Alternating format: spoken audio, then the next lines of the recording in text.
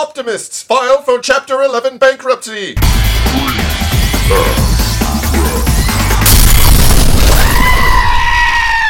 Dateline, New York City. In another sign of the continuing economic depression, Optimist International, commonly known as the Optimists, has filed for Chapter 11 bankruptcy protection. Donald Seavers, the Optimist president, said, quote, "There's no hope left. The glass is not half full. The glass was shattered, and then Wall Street took a shit all over it, accidentally stepped in the shit-smeared glass, and got an awful life-threatening infection," unquote.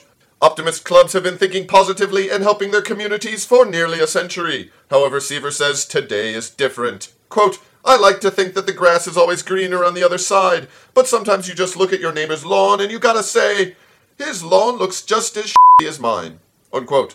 Today's announcement sparked a hostile takeover bidding war between the pragmatists and the pessimists. The pessimists, however, aren't very hopeful that they will win.